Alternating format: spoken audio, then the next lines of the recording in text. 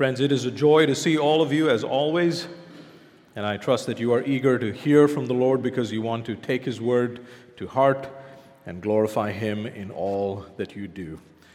And so this afternoon, let me invite you to turn with me in your copy of the Scriptures to 1 Corinthians chapter 7. That's where we are. 1 Corinthians chapter 7, verses 17 to 24.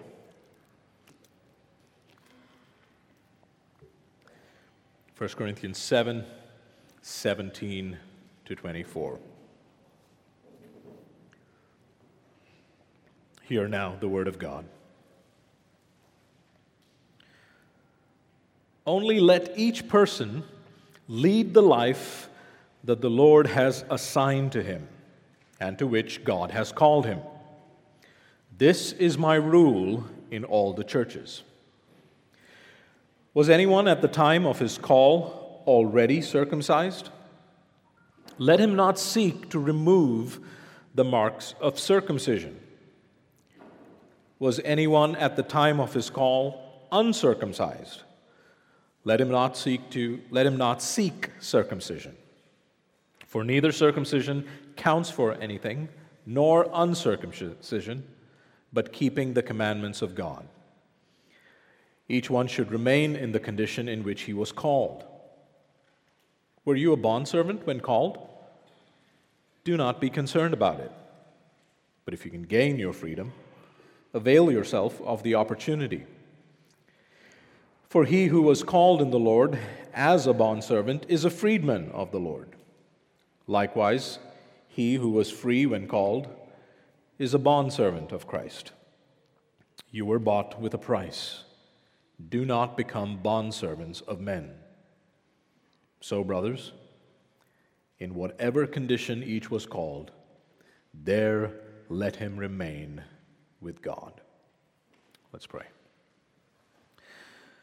Father, help us now to assess our lives through the lens of the cross. Open our eyes to see that in Christ you have dealt bountifully with us. Cause our hearts to be compelled and constrained by His love, so that we may live lives worthy of your calling. May we remember that we are your workmanship, created in Christ Jesus for good works, which you prepared beforehand that we should walk in them. So fill us now with your Spirit, that we might be rich towards you and abide in Christ. In His name we pray. Amen. Why do people come here? I don't mean why do people come to this church. I mean, why do people come to this country? I think if we could interview a few folks, and if they were honest, they would probably respond like this.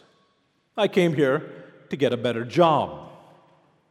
I came here to earn more, to acquire a better lifestyle, to have more buying power in my home country, to eventually immigrate to the West, to be viewed as a success story back home, to be treated with respect in my culture, to be seen as that person in my family who made it, who rose above the rest, or, insert Bible filter, who made a name for themselves.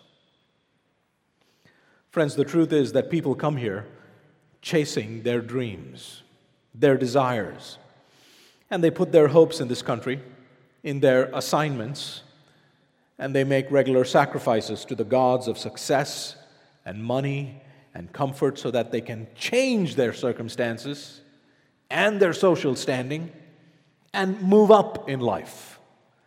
Upward mobility is the name of the game. Now, Christians are not immune to this sort of thinking, and there was certainly a lot of this kind of thinking going on at the church at Corinth. Paul was concerned that the Corinthians were enamored by the same things that their culture was enamored by. He was troubled that they were chasing after the same things that the world was chasing after. And so he writes to them to tell them that to be a Christian is to have a mind that is influenced and shaped not by culture, but by the word of Christ. He reminds and admonishes them that they belong to God. He tells them that the Christian's life is always going to look weak and foolish and ridiculous to the world, because our values are not of this world. We are not our own, but belong body and soul to Jesus Christ, and therefore it is His word that ought to inform us about what we ought to esteem and love. Now, when we get to chapter 7, we see Paul addressing those who not only had wrong ideas about marriage, but also wanted to change their status. Some people no longer wanted to stay married. They wanted to change their circumstances, but for all the wrong reasons. And this is what Paul tells them in this passage. He says, look, I want you to understand that Jesus Christ is Lord over your lives. You have been redeemed by Him. And so in every situation, married or unmarried, you must first acknowledge Him. Your first thought should not be, how can I change my situation so that I can benefit or make my life better, but how can I acknowledge Jesus' lordship over my situation so that I can glorify Him? Friends, this is the wisdom of the cross, and it ought to inform and guide the life of every disciple. And so there are 3 theological truths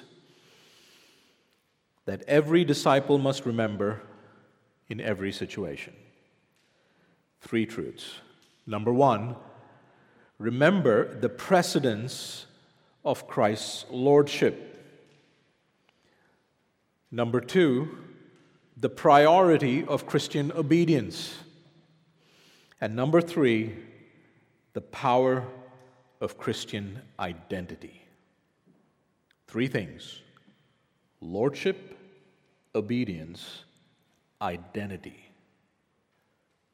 So think of it as a you've all heard of bifocal lenses. Think of this as a trifocal lens through which you ought to see your lives. The precedence of the lordship of Christ, the priority of Christian obedience, and the power of Christian identity. Let's think about that first point. Look at verse 17. Only let each person lead the life that the Lord has assigned to him and to which God has called him. This is my rule in all the churches. So, Paul is not saying something that he wouldn't say in any other church. This is what he instructs every church. And so this is for us as well. He says, only let each person do this. Now, why does he begin with that word, only?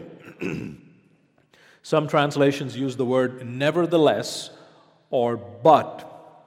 And that's because of the context. Remember, this is an ongoing discourse. Remember what he has been talking about. He's been talking about marriage and divorce. He says to the Corinthians, if you have an unbelieving spouse and they consent to live with you, you should not divorce them. And then he says this, look at verses 15 and 16. But if the unbelieving partner separates, let it be so. In such cases, the brother or sister is not enslaved. God has called you to peace. For how do you know, wife, whether you will save your husband? Or how do you know, husband, whether you will save your wife? This is out of your hands, he says. This is out of your hands. Your unbelieving spouse wants a divorce.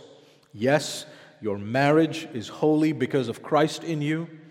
And yes, your marriage is certainly worth fighting for. But if your unbelieving spouse is unwilling to live with you, let him or let her depart. Remember that only the God of the gospel can save your spouse. And then he says, only let each person lead the life that the Lord has assigned to him. In other words, here's what he's saying. He's saying, yes, this has happened. And in this situation, I want you to keep this in mind. Let each person lead the life. What does that mean? It means to live in a particular way. This is talking about your conduct. Let each person lead the life that the Lord, that's Jesus, lead the life that the Lord has assigned him. He's saying, I want you to remember that Christ is Lord over your situation. This is your lot. This has been assigned to you. These circumstances, as difficult as they may be, have been apportioned to you by the one who purchased you with his own blood and is ruling over you as head of his church. Wait. Is he saying that Christ is sovereign over this divorce? That's exactly what he's saying to the believing spouse who has been left behind. Paul says, in the midst of your sorrow, in the midst of your pain and heartbreak and unanswered prayer, I want you to know that this situation has been assigned to you by Christ. Before you start planning the next step, before you start thinking about anything else, before you start reconstructing and replaying in your mind everything you could have done differently, bring yourself in humility to lay hold of this truth. Lay hold of it firmly and don't let go. But that's not all. He further explains what this means. He says, let each person lead the life that the Lord has assigned and to which God has called him. This calling refers to God's effectual calling. He has called us to himself in Jesus Christ. He's talking about conversion. And that means that not only have your circumstances been ordained by the Lord, but it is incumbent upon us to live the Christian life in that situation. Live in the light of your conversion, of your calling. And that means that while you submit to God's bitter providence and Christ's lordship over your life, you must also ask him for grace and say, Lord, how do I honor you according to your word in this situation? Beloved, this is what Christian ambition looks like. This is what holy ambition ought to look like. Your desire should not be first and foremost, how can I change my circumstances, but how can I glorify God in this situation? If your unbelieving spouse has left you, yes, you might have a lot on your plate. Important things, practical needs even. But your greatest concern in this situation ought to be, how do I glorify Christ as a divorcee? When you lose your job, when you fall sick, when your travel plans fall apart,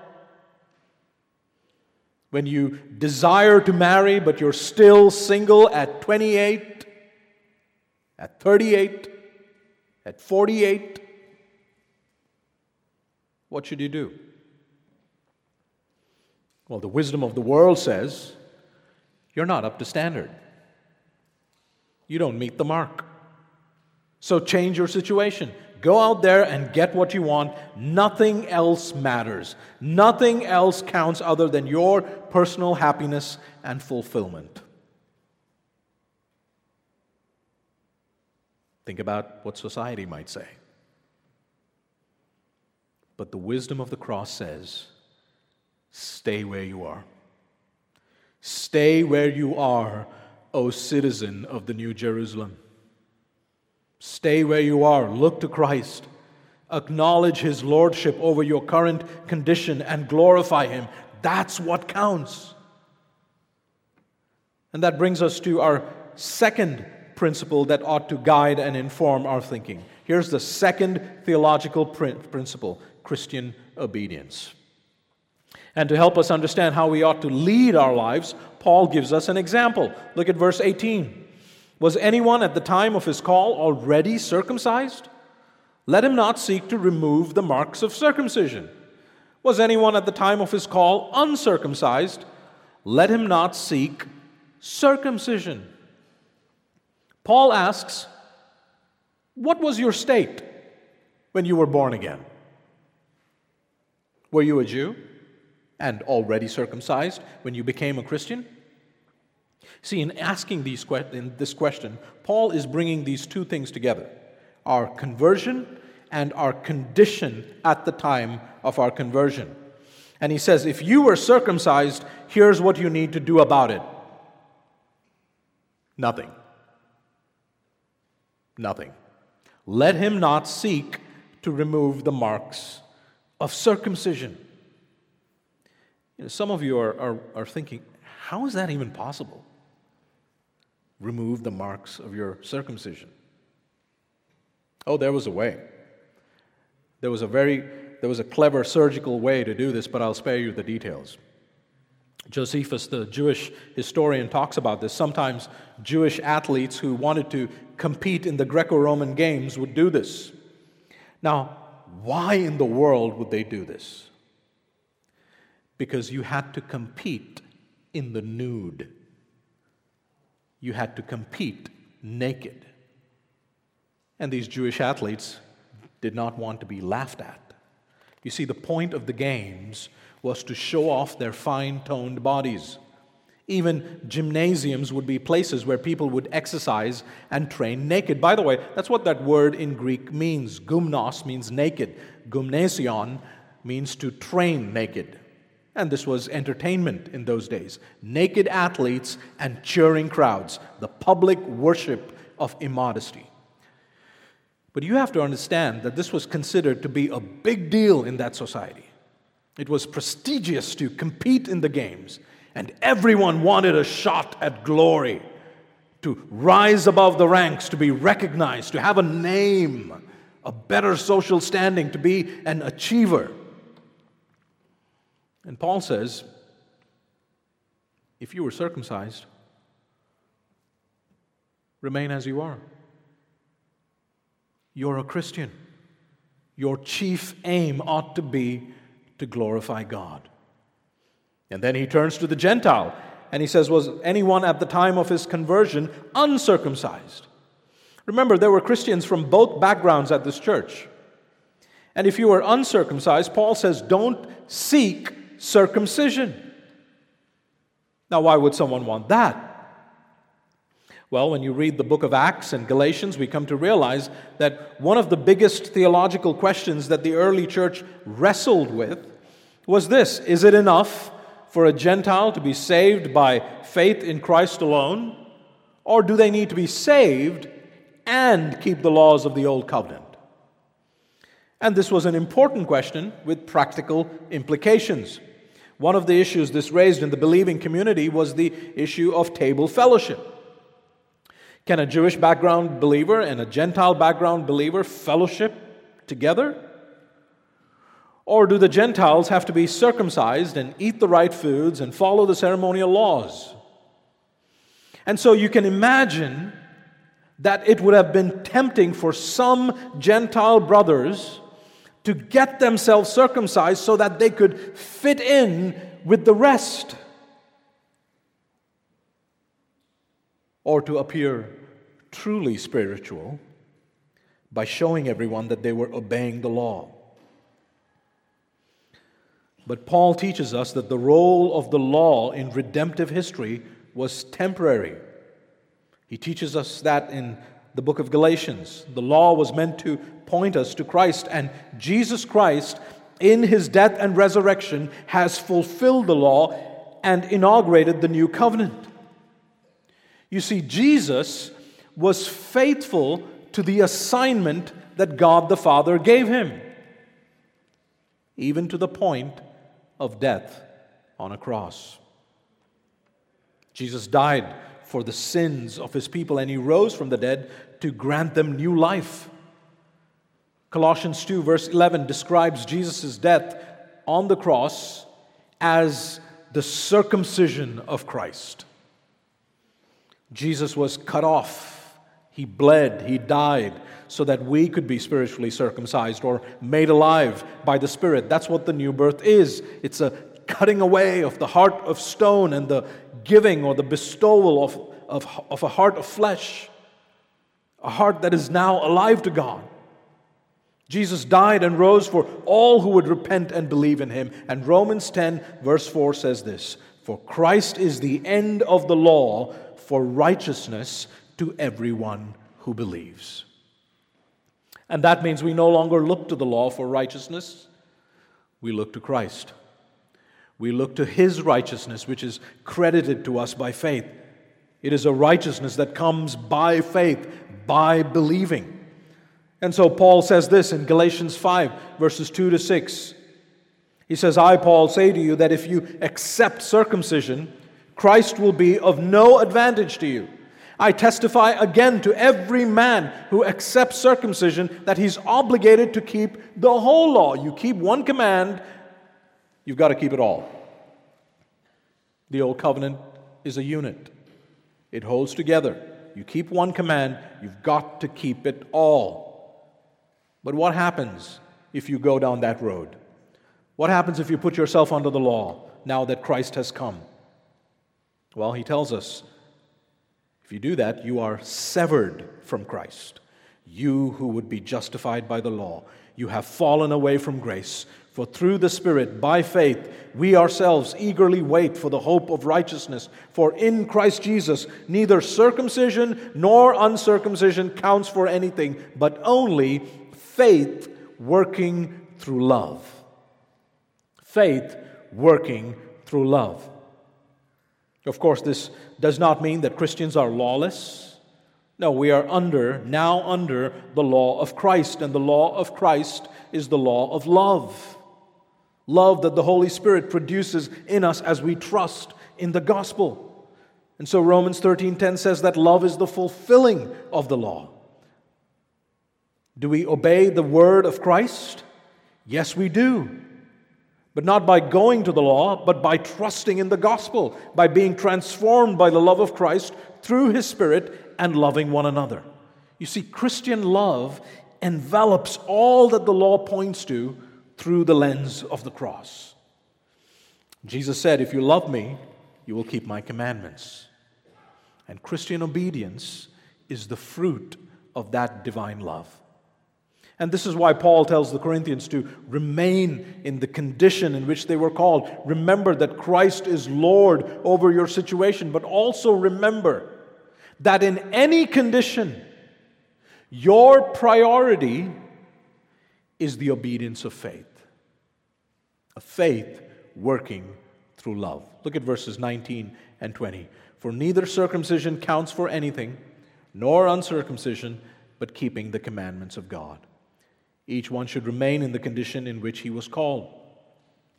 Beloved, remember that Paul is writing to people who wanted to change their circumstances, people who wanted to change their assignment, their condition, because they wanted a change in social standing, to rise up in society, to get a shot at glory, to fit in, perhaps even to appear more spiritual to others. And he says, remain in the condition in which you were called.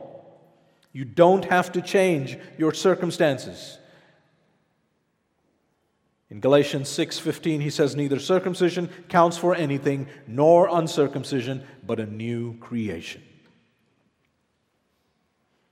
Perhaps some of you are thinking of changing your circumstances. I don't know why you want to do it, but I can tell you this. I can tell you this with confidence. Changing your life circumstances will not make you more pleasing to God.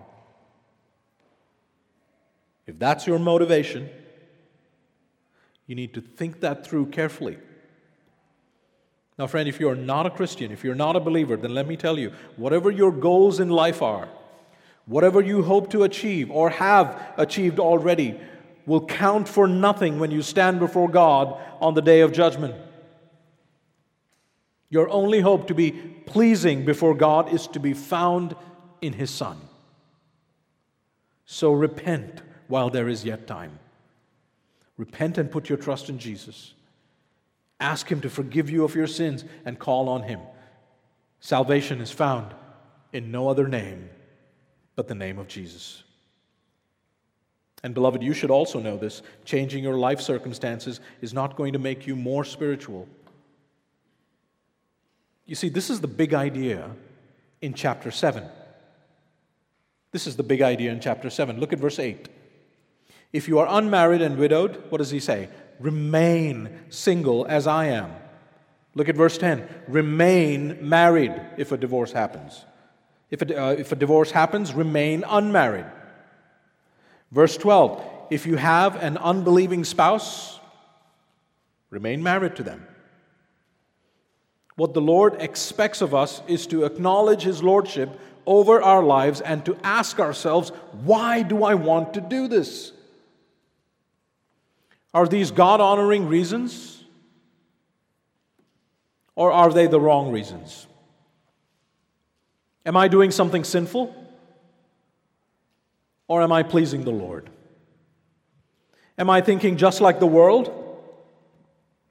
Or am I putting on the mind of Christ to see what would be most glorifying to my Savior? Brothers, this is the wisdom of the cross. And the Old Testament way of saying this is found in Proverbs 3:6. In all your ways, acknowledge Him. In all your ways, acknowledge Him. This doesn't mean that we choose what we want to do and then ask God to put His stamp of approval on our plans and decisions. No, it means that in all our undertakings, in all our conduct, the way we think, the way we reason, the way we feel, we acknowledge, we recognize His lordship and His authority. It is to ask the question, how do I choose and act in this situation so as to submit to the word of Christ? How do I honor my King, the one who sought me and bought me with His redeeming blood? Because isn't that what counts in 1 Corinthians 7 verse 19?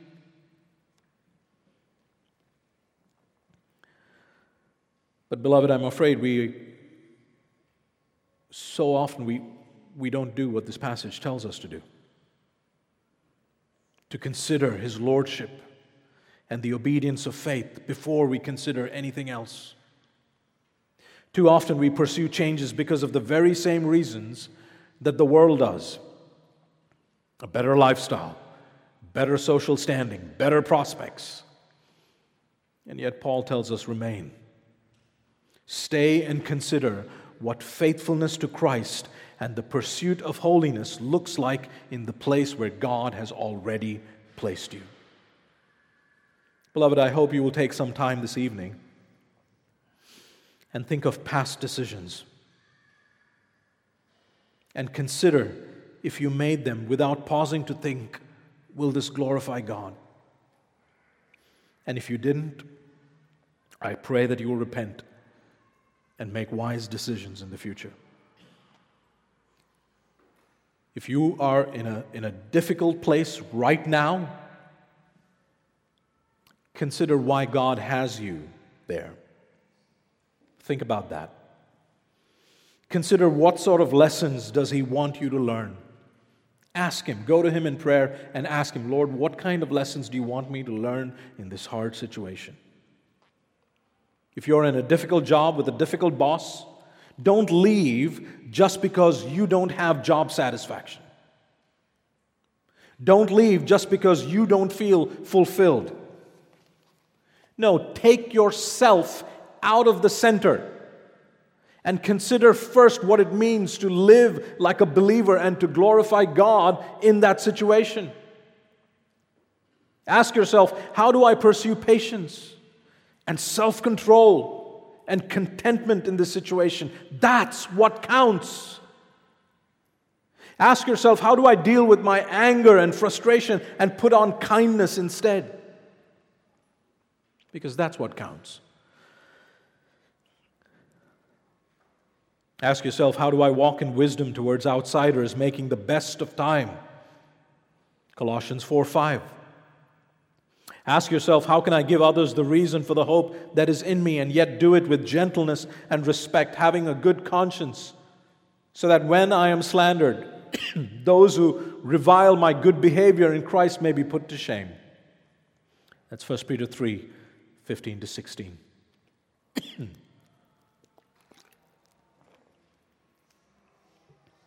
Ask yourself that, because that's what counts. Ask yourself, how can I work for my difficult boss, not by way of eye service as a people pleaser, but with sincerity of heart, fearing the Lord? How can I work heartily as for the Lord and not for men? That's Colossians 3:22-23. Because that's what counts. Beloved, whatever station of life you're in right now, the Word of Christ has much to say to you. Consider His Lordship over your circumstances and consider what the obedience of faith looks like for you where you are, and remain where you are and glorify Him. But also consider your identity as someone who is free in Christ. And that brings us to the third principle that ought to guide and inform our thinking. Here's the third theological principle.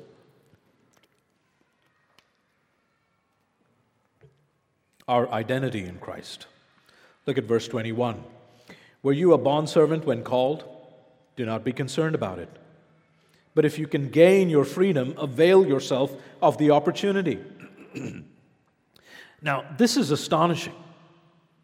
Paul says, were you a slave when you came to Christ? Don't be concerned about it. Don't worry about it. Don't be troubled by the fact that you are a slave. How could he say that? Why aren't you concerned about abolishing slavery, Paul? Now, friends, the slavery that is mentioned here is very different from pre-Civil War slavery in America. That's probably what you're most familiar with. Now, this is talking about indentured servitude. That's why the ESV uses the word bondservant.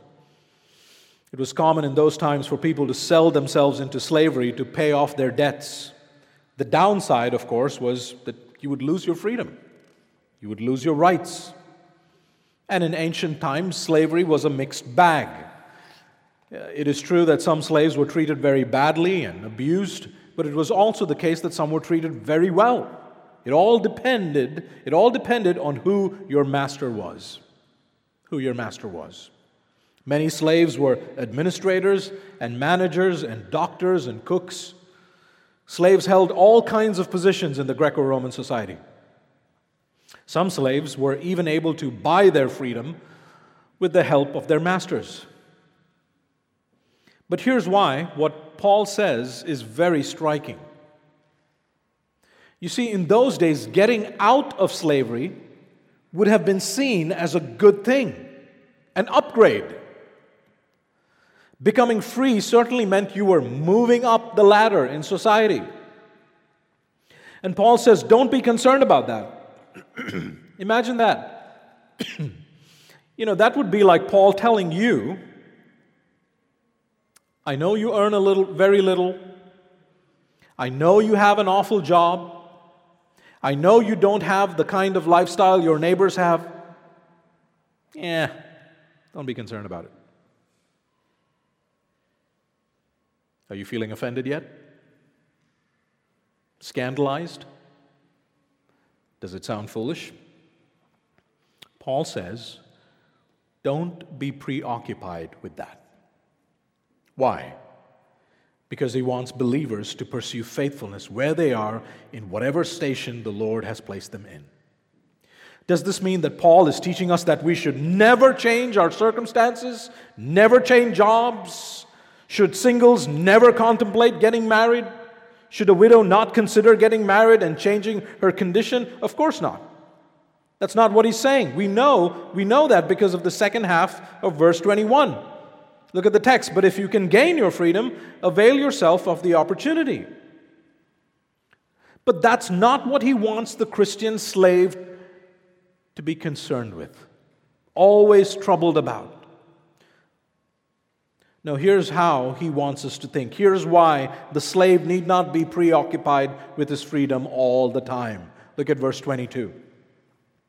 For he who was called in the Lord as a bondservant is a freedman of the Lord. Likewise, he who was free when called is a bondservant of Christ. Friends, we are a people who are so often confused about our identities. We are identity amnesiacs.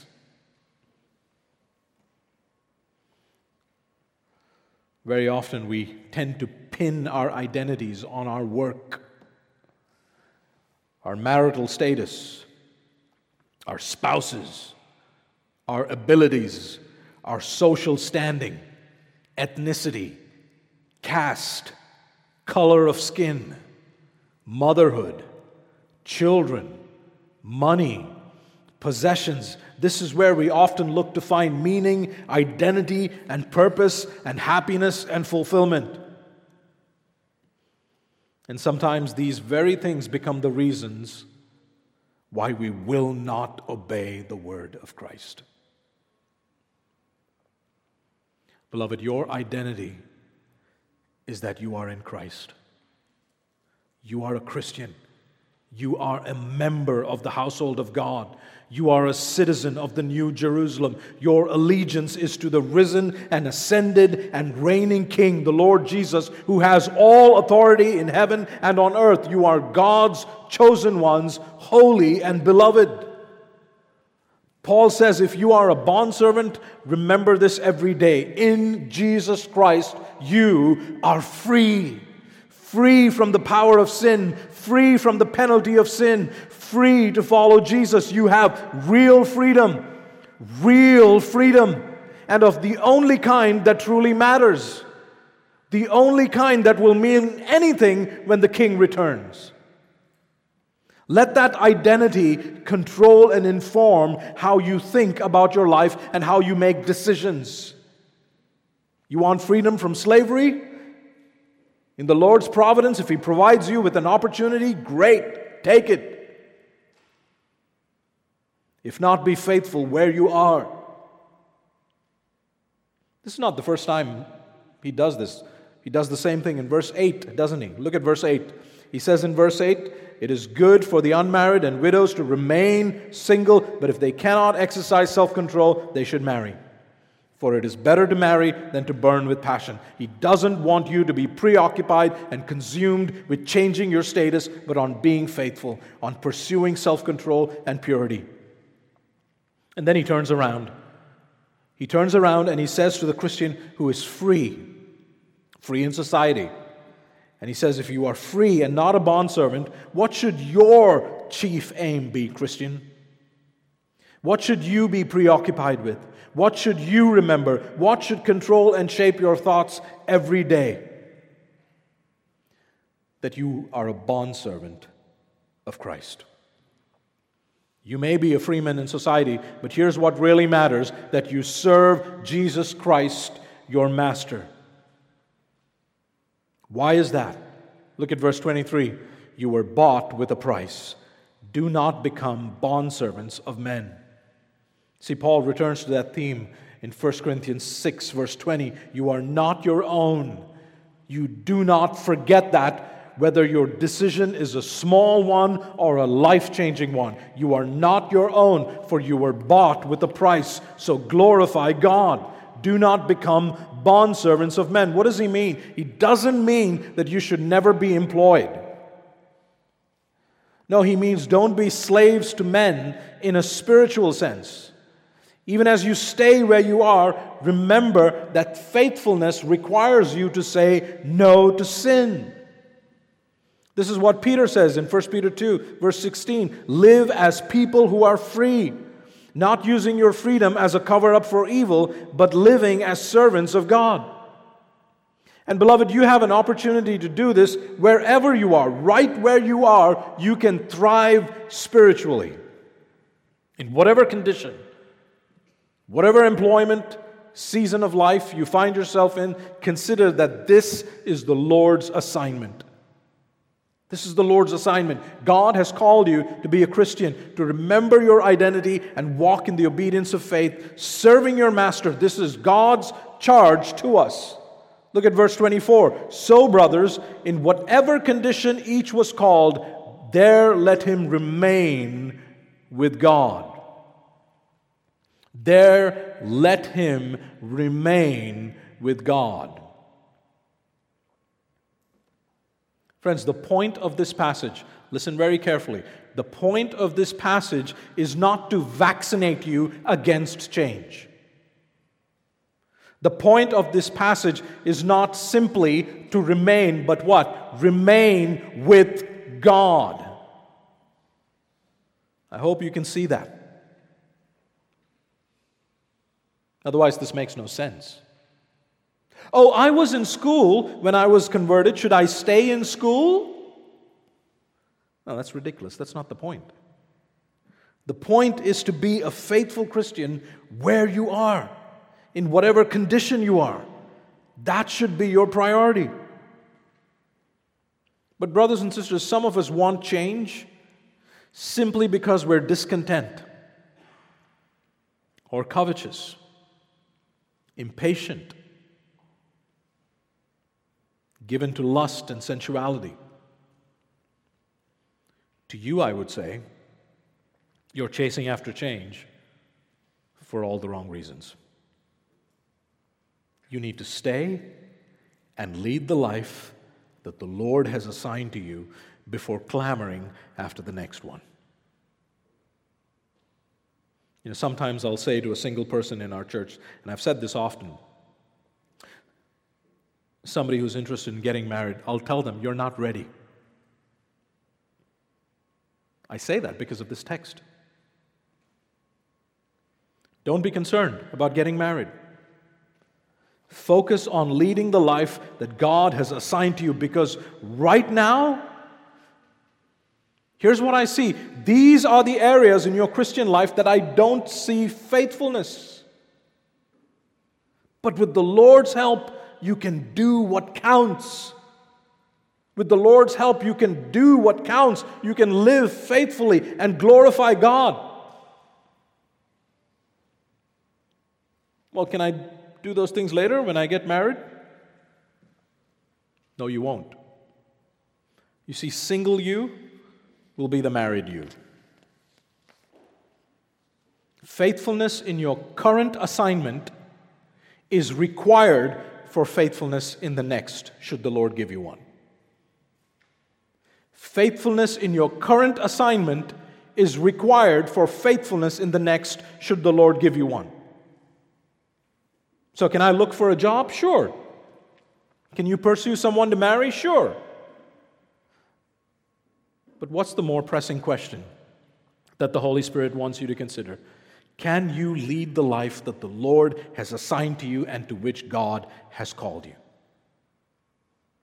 Beloved, if you're praying about a particular opportunity that presents itself, before you think about what the pay and the perks of a job are, before you think about the joys of a new relationship, it is your Christian duty, your obligation of love to consider in an attitude of worship, will I be able to do what really counts? Keeping His commandments. If you think like this, you won't marry an unbeliever. If you think like this, you won't pursue an unbiblical divorce. If you think like this, you won't take up a job that prevents you from your responsibilities to your family and from gathering with the saints and pursuing discipleship and fellowship. But having said that, let me also tell you this. Sometimes pursuing faithfulness will mean change. Did you get that? Sometimes pursuing faithfulness will require change. We know that. It is better to marry than to burn with passion. Or you might find yourself in a job that is not conducive to your growth in holiness or obedience. Think of an unbelieving spouse who leaves because they can't stand your Christianity.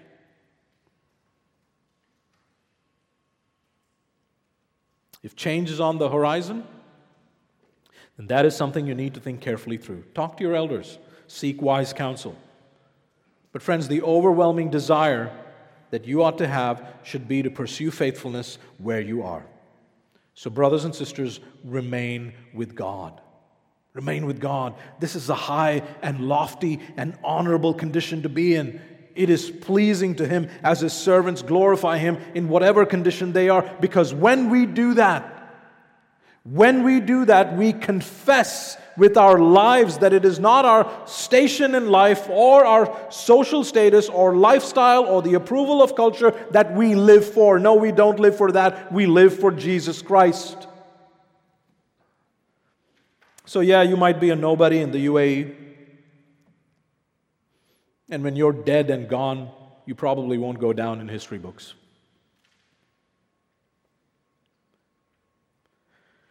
But remember what Psalm 116 verse 15 says.